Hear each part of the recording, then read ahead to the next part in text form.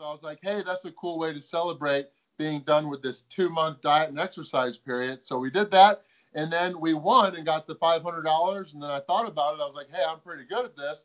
I might start looking into doing some more food challenges. And 10 years later, I'm still going at it. 829 food challenge wins in 37 countries.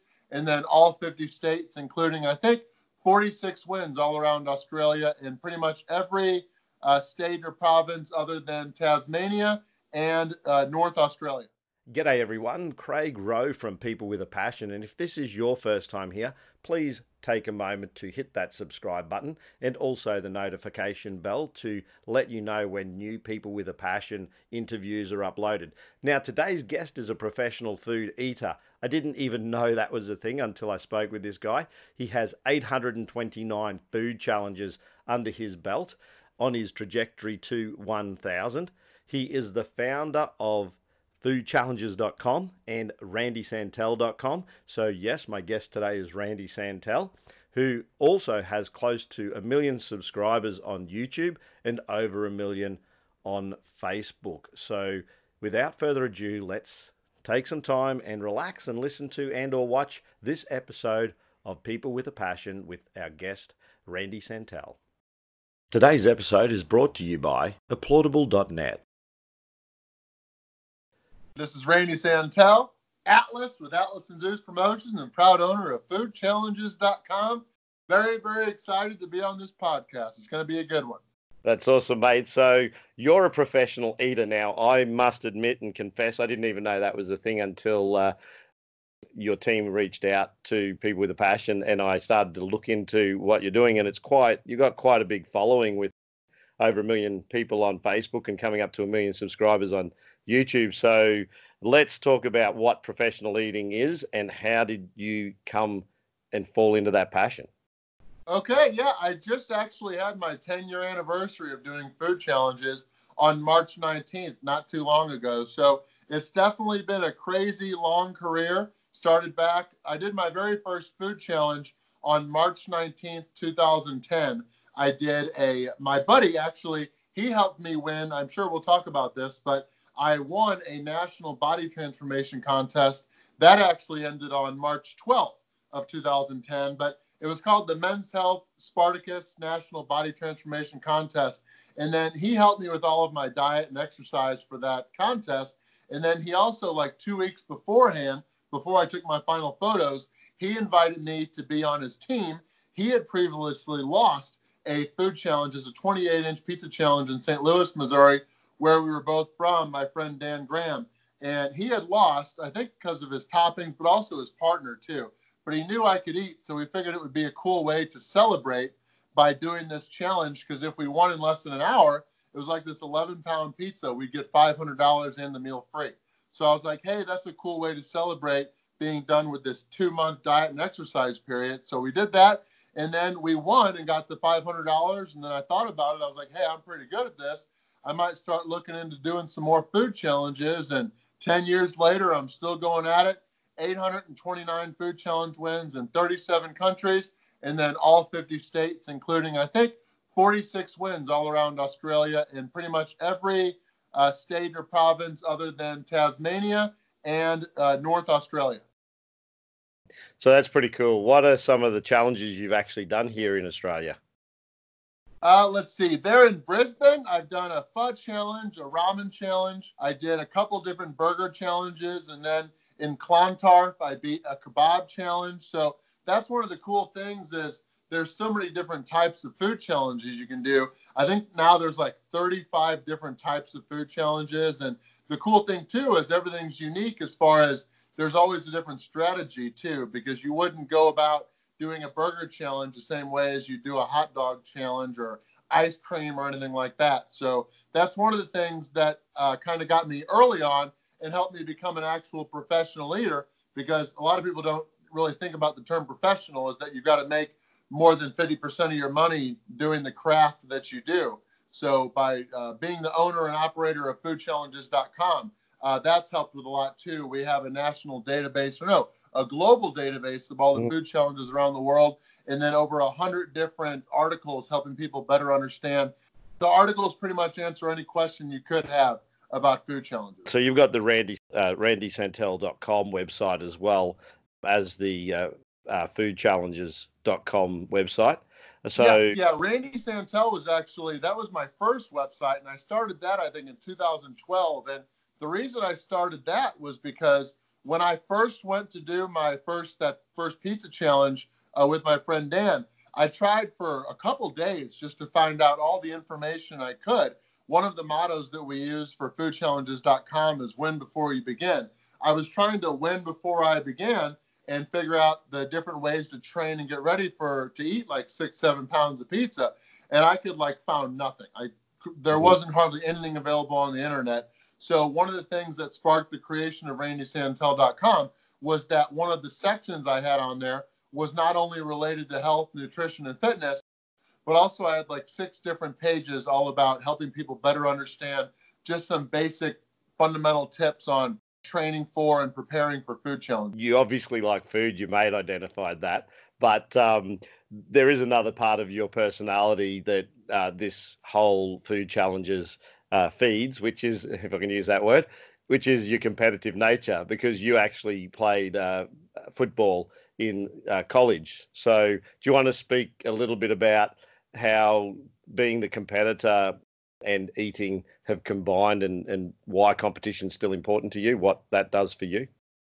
Yeah, no, that's great. I mean, with anything, it's all about just whether you have the motivation to go all in or not. And I played high school and college football. Growing up, I was into 7 different sports, I think, even bowling leagues and soccer, baseball. Never really played football until high school. I learned how much running there is with soccer, and I did not want to do that. And a couple of my friends were playing football, so I joined the team. And then I got all-state for the state of Missouri, where I'm from, my senior year. And then I went on to play college football for 3 years at Missouri State University in Springfield, Missouri, where I live now and where both of my degrees are from, both bachelors. But after I was done with football, I knew that being an offensive lineman was my position. I was always weighing, especially in college, between 295 pounds and 335 pounds. And I knew that I didn't need to be that big. So during the next couple of years after college, I was doing stuff with my initial construction management degree. But I was doing that, but also getting more into the health and fitness side of everything, trying to lose the weight that I had kept on me as a football player. And then I did that body transformation contest in 2010. I think I was at 250 pounds, and I wanted to be ripped. A lot of people, and it's a common thing with people that are larger, is they just want to know what it's like to have a 6-pack or an 8-pack or whatnot, or just be really lean. So I saw that contest that was awarding a free trip for 2 to Auckland, New Zealand, to appear on the show Spartacus, the prequel to Bloods of the Arena. It was called Blood and Sand. It was the Gods of the Arena was the prequel, but I ended up competing in that, and I really wanted to be lean. I mean, it was the motivation, the external motivation of trying to win that contest, but I really just, for me internally, wanted to get lean. But then, 3 weeks prior to finishing, I was like, okay, I'm doing really well. I have a really good chance of doing well with this. The question was what was I going to do next? I was competing and doing everything, but what was going to drive me and keep me motivated to continue working out and doing everything that I was doing? So that, I guess it just kind of fell into my lap as far as my buddy Dan asking me to do that challenge. Because then after I realized that I was pretty good, I may not have even really started or looking into any other challenges if we had lost that. So, the win was kind of what sparked everything. But yeah, it was just the drive to compete, not only do better than other people, but just keep on doing the best I could, because it was a way to compete as far as man versus food challenges, but also internally, I knew it was good motivation, because if I kept on doing the food challenges, I would just gain a ton of weight.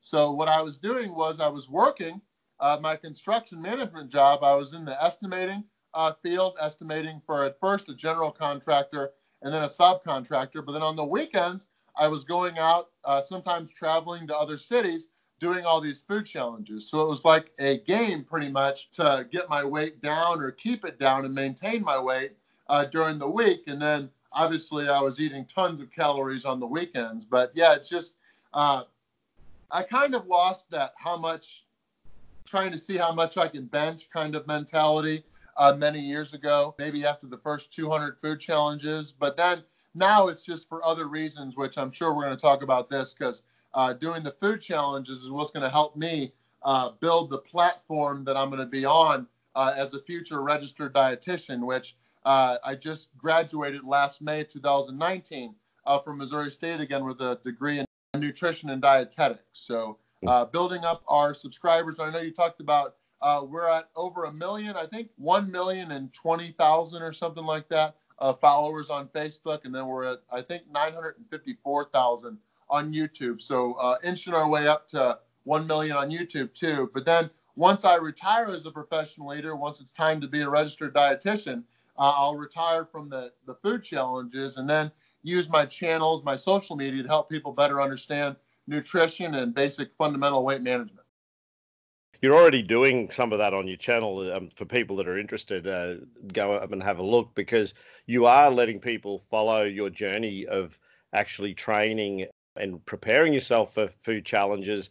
You have just had for the last several weeks, and it's just finished. Your Sexification 2020 was the program that you and your workmate or one of your helpers, support workers, has put you on. Do you want to explain Sexification? That was in preparation for 2020 master schedule, which I don't know how that's affected. So you might want to speak to that as well and what that was or is. Yeah, we're just going to have to play things by ear with all this stuff going on. I mean, all around the world. We were wanting to do a tour starting on April 7th, but we'll just have to see when it's going to go. But yeah, I've got 2 full-time editors now. Initially, my friend Magic Mitch Dombrowski, who also is a professional eater, and he does a lot of the editing. Used to do it all from 2013 till 2016. But then he lives up in Green Bay, Wisconsin, which is super far from me. We also have another guy named Arthur Davis. He lives in Springfield, just a couple minutes from me. So whenever we need to film a video here at my house, he comes over and does that. But yeah, 2019 was a crazy year. I was 126 and 12. I had that many wins and then, 12 losses. But I graduated in May, and then after that, my time was free. I decided to take a gap year, which has turned into 2 years, and just grow my social media before I really hunker down and I still have to do a dietetic internship and then pass the test. It's a 1,200-hour internship in order to become a dietitian. That'll start in August 2021. Sexification 2020 is because I just got so big. I wasn't out of control because I knew everything that I was doing. My weight got very big, up to 373.9 pounds. My highest weight before that was 346 pounds in high school. And I never imagined myself getting past that. But it definitely did in 2019. So over the past, during these 12 weeks, Sexification 2020 it's always funny when people try to say it and they don't actually know the word. Or I think Sex Vacation comes up on YouTube if I don't fix the subtitles based on their autocorrect. But yeah, it's just been a period where I'm completely off from food challenges, just losing as much weight as I can, and I've lost over 60 pounds. So it's been well. And then Arthur Davis has come over each week, and we filmed a update video where I also explain one of the various aspects of everything I'm doing during this period. I saw your one on plateaus as well, explaining how you plateau after a period of time with any sort of weight loss or diet journey, and the process of kickstarting that again. Just explaining to people, because people who are following you, they're following you for the food challenges, and there is a massive following. I was intrigued by it, I must say, but it just goes to show how much we don't know that's out there. Like, I've never seen, I know that there are food challenges in restaurants. I didn't realize in the same way as people have poo-pooed gaming for a long time, and now esports is a huge thing. Food sports is obviously a huge thing. It's crazy what's available in this social media world, all the opportunities. So I noticed that some of the challenges are against a clock. Some of them are individual challenges, and a lot of them that you're winning are. But you also do compete as well. There are other people taking these challenges with you, trying to crack them in the quickest time or even get through it when others may not. So it's sort of like a last man standing approach. I wouldn't exactly say competing is the right word. It's more collaboration. You're So there's competing with yourself ultimately, I guess, when it comes to Yes, yeah, eating. it's always man versus food, but Yeah. it's more collaborations. I go all around the world. Like I said earlier, I've got wins in 37 countries and in all 50 states. I try to collaborate with all the people that I can. There's a couple people like a guy named Matt Stoney in California, and then there's just a couple other people involving food that do food challenges with a higher number of followers and subscribers. But then people with fewer subscribers, there's just a lot of Mm. people trying to break out and grow their social media. So to help them out, I try to collaborate with all the people that I can. Some people even travel hours just to come do a food challenge with me because then they know that potentially hundreds of thousands of people might watch and see them and then go on and try to follow their channel and their challenges as well. So it's one big collaboration. I know when I was in Australia, I collaborated with competitive eating and food challenges is definitely a growing community there in Australia, which is awesome. I'm hoping to get back there and do a second tour in early 2021. If you do come down and join me in the studio, mate, I'd like to meet you in real life. Oh So, yeah, no, we'll meet up for sure. hello. Yeah, I really appreciate it. And I like the topic of what you're doing, talking about passion too, because I'm obviously you don't get 829 food challenge wins without being passionate about something. It takes a lot of toll and work to deal with all the struggles. I think people will be thinking it's an easy thing to do, but it actually isn't because health is a major factor. And you're obviously studying nutrition and dietitian, looking at being a dietitian. But the fact with the food challenges is you are training and training to maintain a healthy body and healthy lifestyle, knowing you're going to be taking and eating more calories and kilojoules than's recommended. So what? So there's a couple of things I found unique is that you actually train stomach capacity. Do you want to explain what training stomach capacity is and entails and why that becomes important in what you're doing? Definitely, yeah. And that's one of the first things I was trying to do back in 2010 to get ready for that first pizza challenge. I was trying to make sure that my stomach was going to be able to fit all of the food that I was wanting to put into it. And that's, yeah, like I said, it started randysantel.com and foodchallenges.com. And then, like I said, our motto is win before you begin. There's three broken down words for that, and they are train, strategize, and dominate.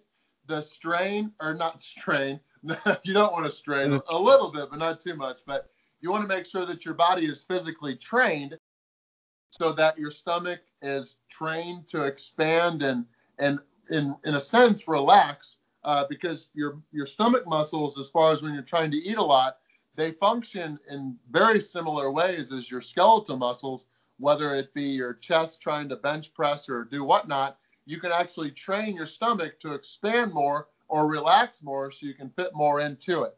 And there's all kinds of ways to do it, and some of course are safer than others. You can use just food. I mean, if you want to train yourself to eat a lot, you've got to practice eating a lot.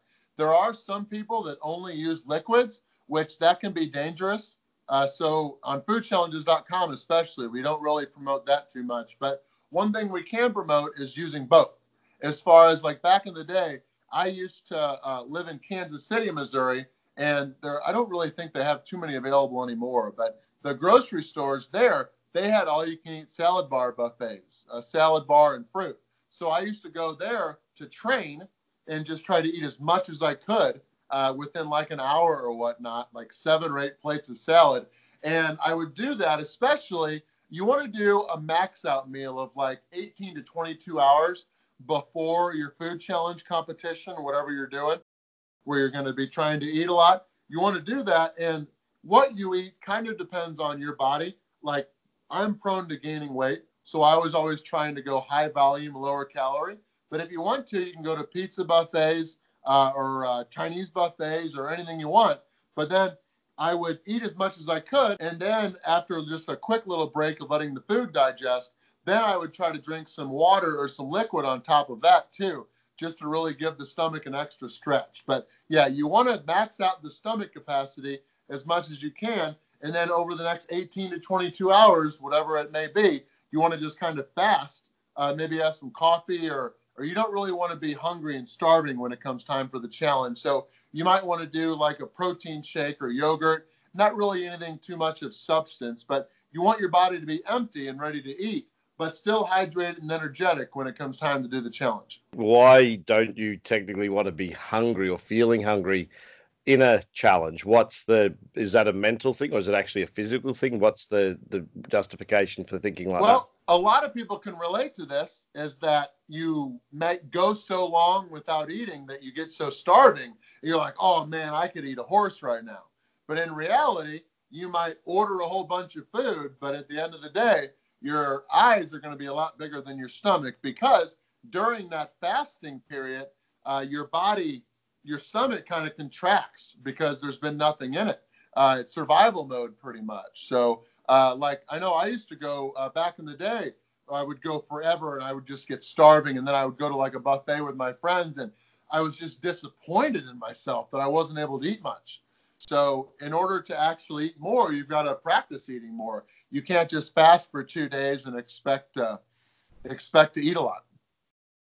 So one of the things that I've noticed with you, and it's probably demonstrated by a lot of what you've said, is that you're huge on goal setting and setting targets. That you're constantly putting, goalposts up that you want to reach, whether it be as you head into a season of food challenges and prepping yourself for that. But also on your social medias, you have goals. So, and obviously your food challenges, one of your goals is to hit 1,000 food challenges and win 1,000. Yeah. Oh yeah, yeah, yes. Some are goals, some are just kind of hopes. Sometimes, like I have goals sometimes of like social media. Like I was wanting to hit 1 million YouTube subscribers in 2019 with all the food challenge travels we were doing. But also at the same time, I only really, and I think this is what allows me to be a lot happier than I used to be years ago. I love everything that I'm doing now, but also I pretty much only focus on what I can control. Like this weight loss, I've got 12 weeks available, or I had 12 weeks available to lose as much as I could. No food challenges. I was just at home getting all my websites caught up and everything like that. The big thing is I always just try to do my best.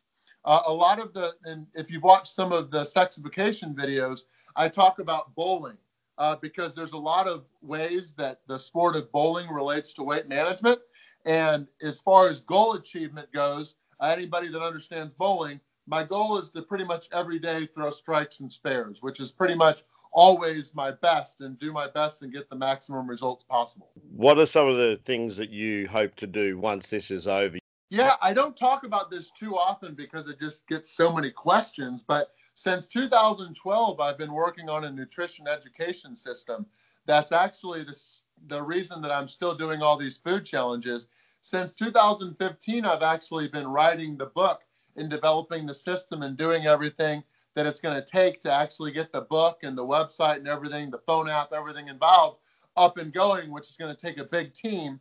But initially, I've been putting it all together behind the scenes while doing school, while doing the channel and everything else, thanks to all of the help from Magic Mitch and Arthur and everybody else on my team taking care of their different roles. But in 2022 or 2023, I think is when I'm finally going to become a dietitian.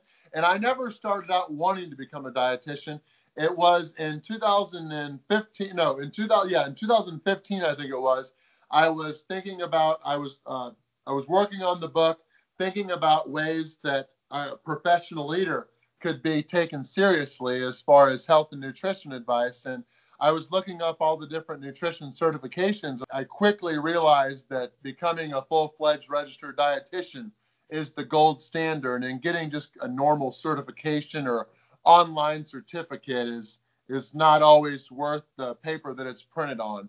So in 2016, I decided to start back up at Missouri State University and get another degree, because my first degree was construction management.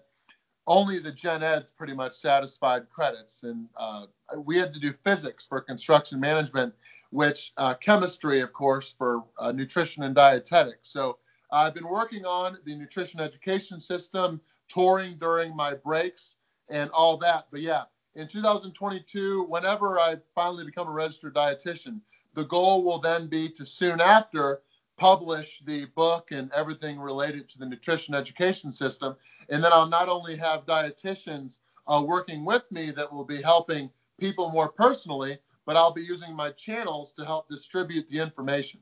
Because right now, any weight loss, any nutrition advice is all coming from fitness professionals. There are pretty much no dietitians at all on any video platforms. There's some on Instagram, but none on Facebook or YouTube. And there's so many more people nowadays with compacted time, everybody's busy schedule. They're going to videos and podcasts and the internet trying to find the information they want, and the nutrition information, which is most important for people trying to maintain their weight. They're getting the information from fitness professionals who also offer nutrition advice. So my goal is to help get more dietitians on social media. And one of the problems I always get asked is, how do dietitians get a higher social media awareness? And I don't know that answer. Nothing pretty about kale. I mean, it's nutritious, but how many people want to follow a channel that talks all about kale and all the nutritious stuff? So I'm using my food challenges to build a platform that I'll eventually switch over to helping people with their nutrition and weight management. Well, I think it's a good approach the way you've done it. Do you ever stop and pause for a moment, given that you did actually fall into this, which I find with a lot of people with a passion, they fall into their passion. It comes up time and time again where, they just find that I can do this, and then it turns into a business or an enterprise or something they can make a living from. They actually enjoy it. Do you ever take a step back and think, wow, this has really got bigger than I ever thought it would? Oh, yeah. Yeah, and actually, there's a guy that hardly ever gets any credit. And now that I talk about this, I need to create a post for him. But my cousin Patrick is actually, in addition to Dan, is one of the main people that inspired all of this, because we had no intentions of filming the food challenge or anything like that. But my cousin Patrick, he's like a year, I think less than a year younger than me. But his family lives like 5 minutes away from mine. And he just happened to be off the day that we were going to do that first food challenge. And he said, hey, if you idiots are going to do something this stupid, I want to be there and I'll film it. So he came there and he filmed it. And then he knew basic editing. So he turned it into this like 10-minute video. I think exactly 10 minutes, because at the time, that was like the max sized video you could put on YouTube back in 2010. Yeah. So then I took that and I put it on this channel that I made, Atlas Zeus Promos, which I switched over to Randy Santel in 2011. But I figured, hey, since I videoed the first challenge, I might as well video the second. So I got on Craigslist and I bought this cheap camera and videoed the second, and then gave him the footage to edit. And then I figured, hey, Patrick's wanting a family, got his own career, and they're doing everything. I've got to take this in-house. So the third, fourth, and fifth food challenge I filmed, I paid somebody, I think like $15 a video on Craigslist to do that.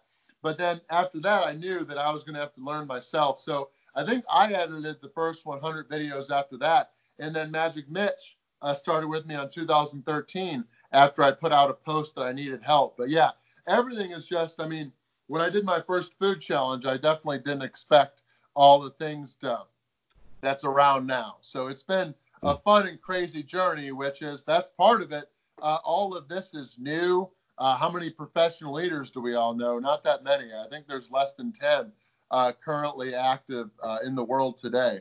But yeah, no, it's definitely grown a lot more. I always knew, especially early on, I always knew there was potential. But of course, I mean, I'd be lying to you or anybody that if I just said I imagined all of this happening. I mean, now I'm imagining what's going to happen in the future, which is, of course, all bigger than this. But yeah, it's a whole growth process. Absolutely. So one of the things that you touch on in one of your videos, it was actually when you're talking about the Spartacus challenge, was the concept of self-motivation and how you have to have a mindset where you have the ability to train on your own and maintain a level of commitment to what you're doing. How do you mentally prepare yourself, and what are some of the things that motivate you to stay with your diets and things when you're training for your challenges? Well, I think the biggest thing is just that with everything I'm doing, my goal is not to help professional athletes. My goal is to help people that don't even understand the basic fundamentals of nutrition. Like there's people watching our videos that think that there's a link in food between gluten and sugar. And I mean, there's no real relation. And those people need help.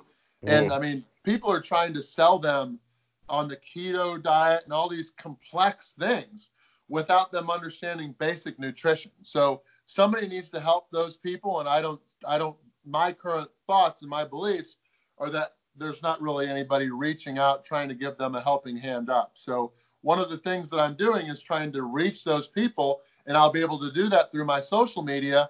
But also at the same time, people aren't going to really buy into what I'm saying, which is why, and not even really what I'm saying, because a lot of it is not really opinion based. It's science, evidence based, and but either way, people aren't really going to be as actively engaged in wanting to really listen if I'm not obviously looking like I'm following the advice myself. So when it comes time to become a dietitian, I've got to have a 100% clean health bill of record, which I still do even after all these 10 years. I know at the end of Sexification, I'm going to be getting my blood levels tested after the 829 food challenge wins, just to show people that the blood glucose, the triglycerides, cholesterol, all of that is still managed and doing okay.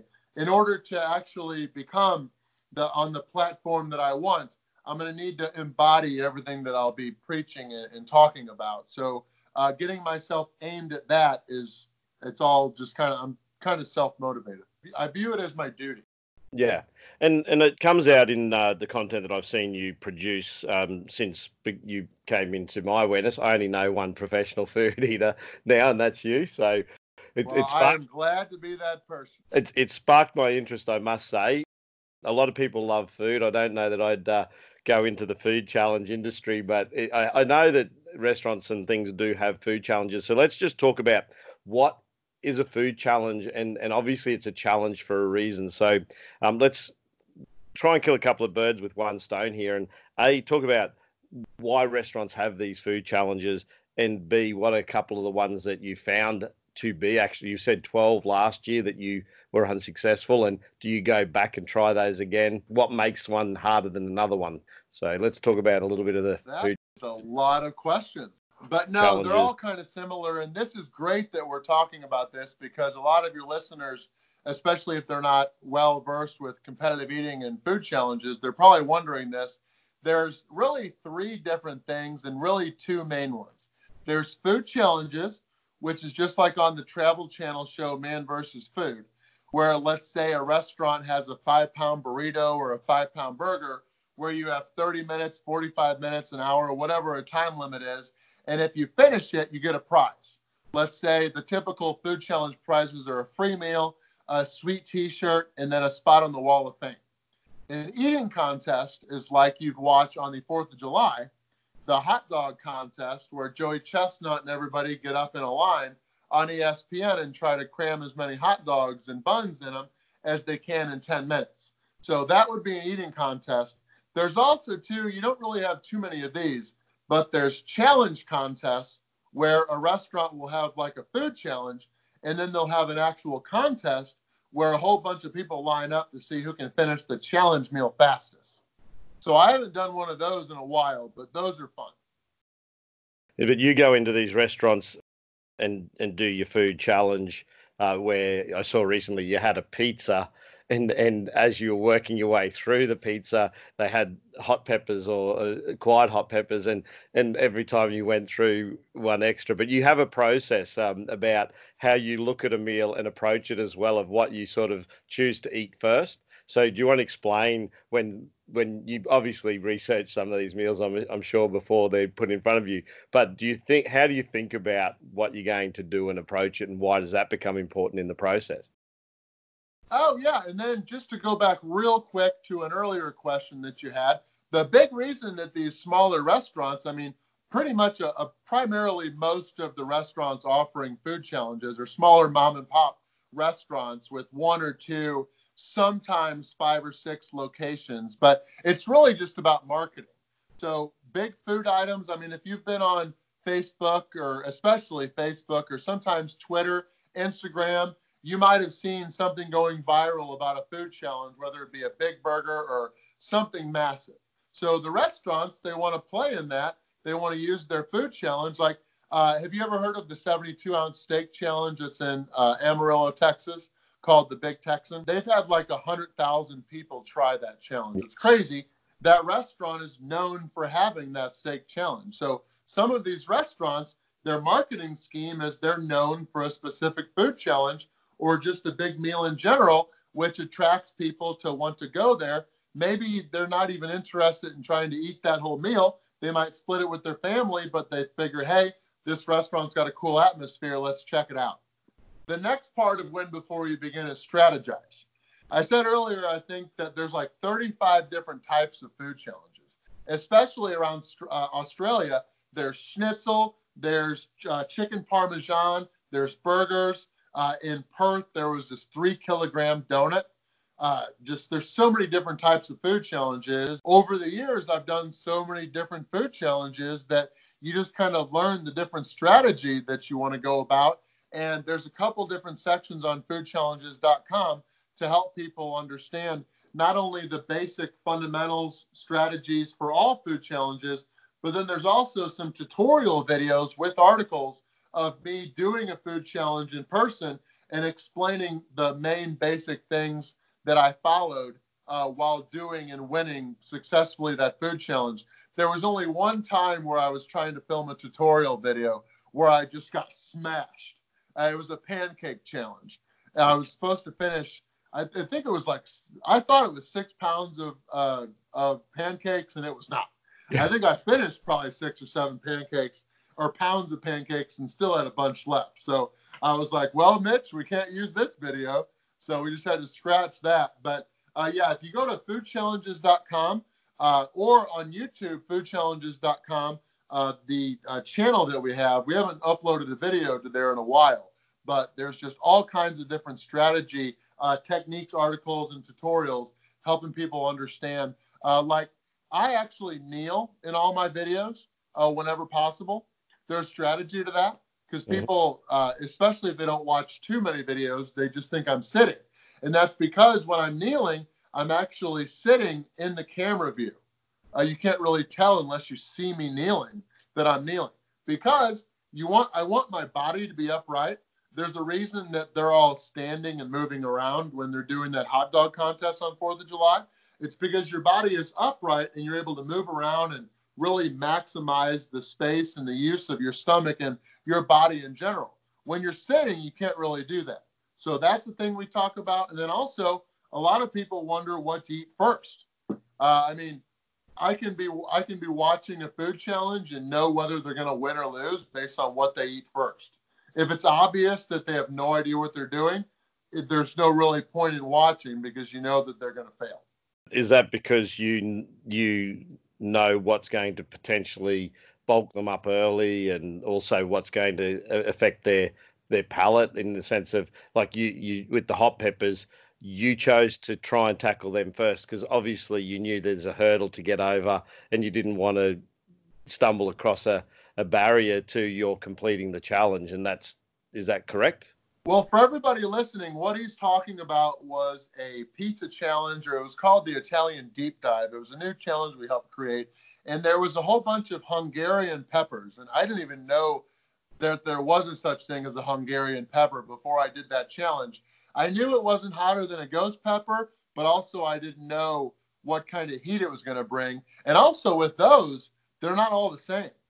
Some were almost not really sweet. They were definitely spicy, but then there were some others that were really spicy. I mean, jalapenos are kind of the same way. But I was eating those, and really, the pizza that he's talking about had lasagna, cavatelli, and a whole bunch of other stuff on it too. So you couldn't really eat it like a pizza. We just called it a pizza because the base was a 14-inch cheese brick oven pizza. But yeah, I mean, usually, I guess here's the thing. We can talk about this. I try to do as much homework as I can. But nowadays, we have restaurants wanting us to help them create food challenges. And so if there's nobody that's ever attempted the food challenge, I have no homework to do. I can only try to help them create it. I mean, in a way, and this is one of the things that we kind of have some people comment on. We help create these food challenges, and then of course I win a lot of them. But also too, as far as the marketing and everything with the restaurants, nobody should ever create a food challenge for me unless they have like a $500 prize or something like that. Because if it's only for professionals, nobody's going to win. And all the restaurants that have thousands of attempts, all of those challenges are smaller, like between 3 and 6 pounds. So, I mean, and especially when I lose, what idiot is going to say, hey, this guy with 800 food challenge wins just lost this massive challenge? But I've never done a food challenge before, but I think I'm going to win. I mean, that person's an idiot. I'm not going to say there isn't a person like that at all, but it's a low percentage chance. Sure. Is there anything in a food challenge you wouldn't eat? Years ago, I think it was 2012, I did 10 chicken wings covered in a sauce that was filled with Trinidad Moruga scorpion wings. Those were the hottest at the time. Now, since then, there's Carolina Reapers and a couple others. I don't really do anything with anything hotter than ghost peppers, just because it took me 2.5 minutes to eat the 10 wings. It took me 2.5 hours to be able to walk out of the bathroom. I had rashes on my face. I was puking. It was terrible. And because I think I got $250 appearance fees for doing it. And I was in the bathroom and my dad, I'll never forget, he was standing over me and said, well, son, was it worth it? I said, it's not right now, but it will be when I feel better. But just even years from now, I'm still scarred from that. So if it even has Carolina Reaper in the name, I don't even want to touch it. Is it a myth? I don't know, because I avoid peppers, to be honest. But is it a myth that milk actually can taint or take some of the bite off the heat on some of those things? Do you know? It can, but also too, when you get to the level of, even hotter than ghost peppers, it doesn't really do a dang thing. The water and stuff like that almost makes it worse because it swishes all the capsaicin and all the spice all around your mouth. So, milk is obviously great and it can help. Whole milk or milkshakes or something like that. But more so, that's mostly for your stomach afterwards. Because once you're done, your stomach's going to be one big chemistry experiment of your digestive system trying to figure out what to do with this freaking lava that you just poured down it. Is there anything there, like that's an example of something where 2.5 hours or within 2 hours you were paying a price. Is there anything where you've eaten it and said, like a day or two after you felt that it's done anything to the digestive system that you had to then overcome? I've actually never had any problems. Some people ask me about indigestion and GERD, esophageal reflux or whatever, acid reflux, but that only happens if I drink too many days in a row. Nothing with food. So now that I'm mature, 33, I don't drink too many days in a row anymore. So I haven't dealt with that in forever. Yeah. One of the big things for me is I travel all around the world. So, and in the United States, I'm usually in a vehicle, unless I have to travel a massive distance and it makes sense to return my rental car or do it whatnot and get another one. But the big thing for me is falling asleep at the wheel. I actually fell asleep at the wheel years ago, like 2013, 2014. Yeah, no, I think it was 2012 or 2011, actually. I did a food challenge just at a late night place, and then I ended up falling asleep. It was terrible. So what I do now is, and this is in addition to, there's other benefits as well, but I take digestive enzymes before every food challenge. I usually take a double dose. If I'm doing like a 100-ounce steak or something like that, I'll probably take a triple dose. But it's basically those enzymes act as like reserves to help my normal digestive enzymes and everything digest the food, so that like if you ever eaten a big meal, you were probably tired after that, and that was because your digestive system was pretty much taking all of your energy to digest all that food, which is what happens after people celebrate Thanksgiving or whatnot. They go to a buffet. By having those digestive enzymes, I don't really, unless the challenge is massive, I don't really get that tired feeling. So I'm able to keep going. And then another thing with me is sometimes we have like 50 to, we've had over 250 people at events before. There's sometimes hours where I have to spend after eating 7-8 pounds of food doing autographs for people and taking pictures. So sometimes I don't know what keeps me going. I was going to It ask always works out. about influencing, and are there people coming up to you? Obviously you do signings and appearances, and some of the restaurants pay you to come along to do a challenge and appearances. And so one thing I noticed in some of these videos is you have a whole group of people watching you do these challenges that are barracking for you to achieve it, and you've got this fan base. That are there people there that you've motivated into going into trying these challenges as far as following your path? And are there people who have told you how you've helped them with their diet journeys and things like that? Do you get that feedback? Yes. Yeah, we actually get a lot of emails. And then there's so many different variations of emails of people being positively affected by all of the, stuff I never really thought about. Like there's mothers and fathers that message me and say, thank you so much. Our kid used to spend like an hour eating dinner, and it used to just be such a struggle for our family to get him to eat. Mm-hmm. One day we started watching your videos with him, and now he eats his meals in like 15 to 20 minutes. If he's ever really struggling, we'll put a hat on him and then turn it backwards and then say, hey, eat like Atlas. So, and then they'll just start, not in an unsafe way or anything like that. They'll just eat faster, and then they'll flex at the end just like we do after our things. But yeah, I have people with, and I of course have to be careful, but luckily I had training in school. People with eating disorders will message me and say thank you for all the help. They by everything that I'm doing. They've been inspired to have a healthier relationship with food, especially during all these sexification video period. We've had people talking about their weight loss and how we've inspired all of them to lose weight. And yeah, of course, too, there's also some people that have been inspired to do food challenges. And I do get some flack just from people that don't know any better. They just feel like yapping or whatever. But they'll say, hey, especially when I'm bigger, that I'm promoting obesity and stuff like that. But I may inspire somebody to do like a challenge or two, but it's very rarely ever more. Like they'll do one or two, and that's one of the things too is being the owner of foodchallenges.com and collaborating with people. There'll be people wanting to collab, and they'll message me all excited about all this. They're like, oh man, I love food challenges and blah, blah, blah, blah, blah.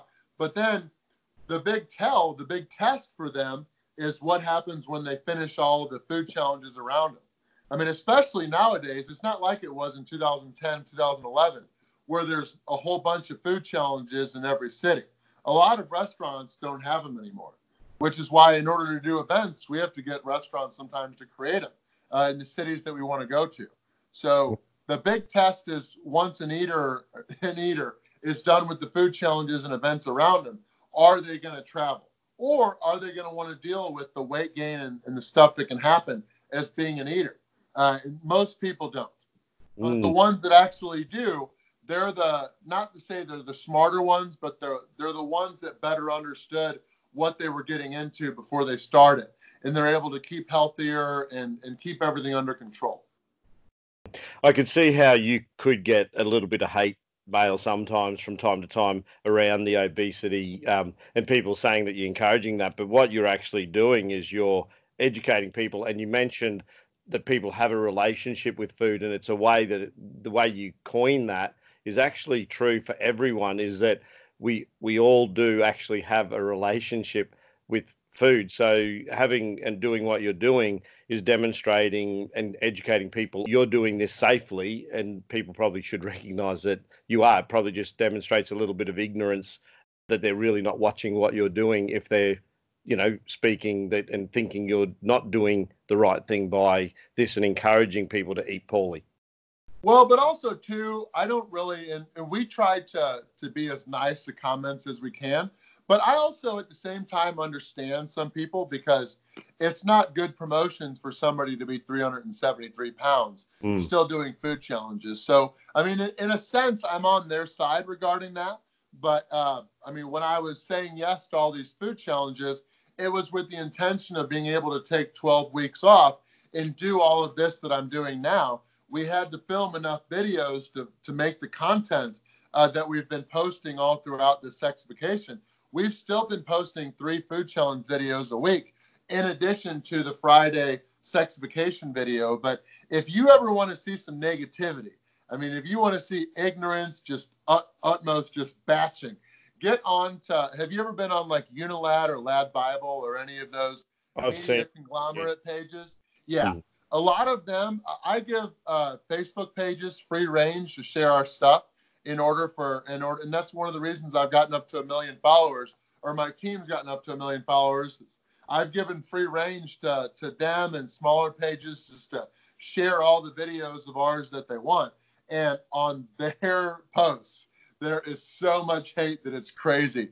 A lot of my friends, actually, I share them on my personal page just because my friends want to see them, because they want to get on and check out all the comments about all the people starving all around the world and all the my family's Catholic, so before every food challenge, as part of my pre-ritual, I do the sign of the cross. And so many people comment on how I do that, yet apparently to them commit the sin of gluttony. There's just all kinds of stuff that you'll see on those threads. If anybody's ever wondering how I deal with negativity or whatnot, I always say, hey, there's people that hated Mother Teresa. Mm. Yeah, I mean, there's no one single person, Dalai Lama, whatever, where every single person liked them. So one of my favorite comments is, how the hell do people watch somebody eat? And I've even had that in restaurants and stuff too. But I always respond with them as, you know what? I'm on board with that because I have no idea how people watch golf. It's the most boring thing in the world to me, but millions of people do. It's pretty neat. Some of those people that do hate, what they don't realize is that the reason a lot of people aren't successful in their life is because they're scared of judgment. And for you to do what you're doing, or me to do what I'm doing, or anyone who's a creator in a social media space or landscape like YouTube or podcasting, you're going to take some hits. But the truth is you know that going into it. So you wear the noise on the basis of, amongst that noise is a lot of, as you said, good feedback from a lot of people that you are actually helping. And they're the people that, you're doing it for. They're your audience, they're your fan base, they're your support network. Aside of what you're doing as a professional leader, it's a motivation for creators to recognize that you've been doing this since 2010. It's 10 years. It's taken you a long time to evolve this to where you're approaching 1 million subscribers on YouTube. So while you might have haters, there's close to 1 million people that are following you because they're seeing value in what you're doing. With that, I'll leave you with the last word, as I do with a lot of people. Hey, yeah, no, definitely. And no matter what you're doing, and really, you got to figure out your niche. So, I mean, like you talk about people's passion. A lot of the people that probably listen to your podcast are just people that are passionate. I mean, we have people of all different audiences. We have some people that watch for the food. There's also some people that enjoy following my journey. They'll message me and say, hey, you could do whatever. I just love your drive and your commitment to everything you're doing. I'll follow whatever you're doing. And it's kind of like even just restaurant reviews, or if you're ever on Yelp or anything like that, you always have to realize that you're going to have a lot of people with encouragement, but then you're also going to have, I mean, how often do you eat at a good restaurant and then give a review? Not always. But if you have a terrible time, you're a lot more likely to get on there and shout your despair or how you were mistreated and blah, blah, blah, blah, blah. So you always have to realize that there's a lot of people that are on your team that aren't actively vocal.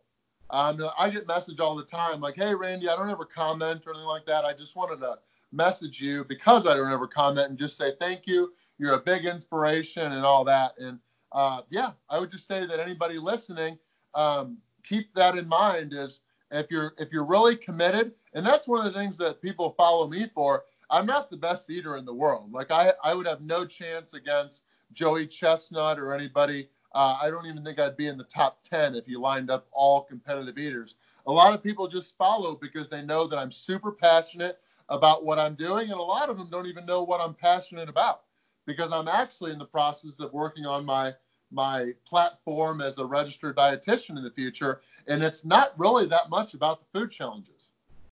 It's just in this world of social media, I mean, even the platforms that we have now, in 10 years from now, we have no clue what it's going to be like. So, I mean, we can think, but we don't actually know. It's just the future is up for people willing to put in the time, the work, and then sometimes take the risk. Now's a good time to create, given the situation we're in too. So if you haven't, Especially, yeah. Yeah, yeah. I always tell people, and that's, well, you've said this earlier, is that people see that I have 1 million followers on Facebook and almost on YouTube and stuff. The problem for so many people is they want that now. They don't realize that I've been in this for 10 years. And for the first 7 years, I was losing money. I think there was 4 years where I paid no taxes because I was operating at a loss. So you just have to be willing to commit, go all in, knowing that you're doing it for the right reasons. That's why any negativity that comes my way, I'm always able to get through it because I know a lot more than they do, but about what my future beholds. we'll do this again sometime. Hopefully, when and if you can fly to Australia, I'll have you here in Brisbane in the studio, and maybe we can hold down a burger together or something. I'll probably just go. No, that would be fine. I know in 2021, in August, I'm actually going to start my dietetic internship where I'm going to be pretty much restricted for 6 to 9 months, however long the program I get accepted into is. So before that, I'm focusing on the United States a lot right now. And in 2020, once we're able to, once all this coronavirus kind of dies away and we can get back to normal, but we'll be focused on the USA. And then in 2021, for the first 4 or 5 months, I want to do just a massive world tour and get up to my 50 or 50 countries, or not 50 or 55 countries, and then get back to Australia, New Zealand, and some of the other places I want to get back to, just because there's so many awesome people all around Australia, sites-wise and food too. So yeah, next time I get to Brisbane, we'll say next time, we'll envision ourselves, me sitting in your studio, we'll have a burger and do another chat. This has been fun. I appreciate you having me on. Excellent. Thanks for your time, mate. Take care and stay healthy. Hey, yes, yeah, good luck to you with all your endeavors. I hope you liked this episode. If you did, please give it a thumbs up and feel free to comment. If you haven't yet subscribed, hit the subscribe button and the notification bell to be advised of new interviews when they're uploaded. I hope you join us again sometime. Catch you later.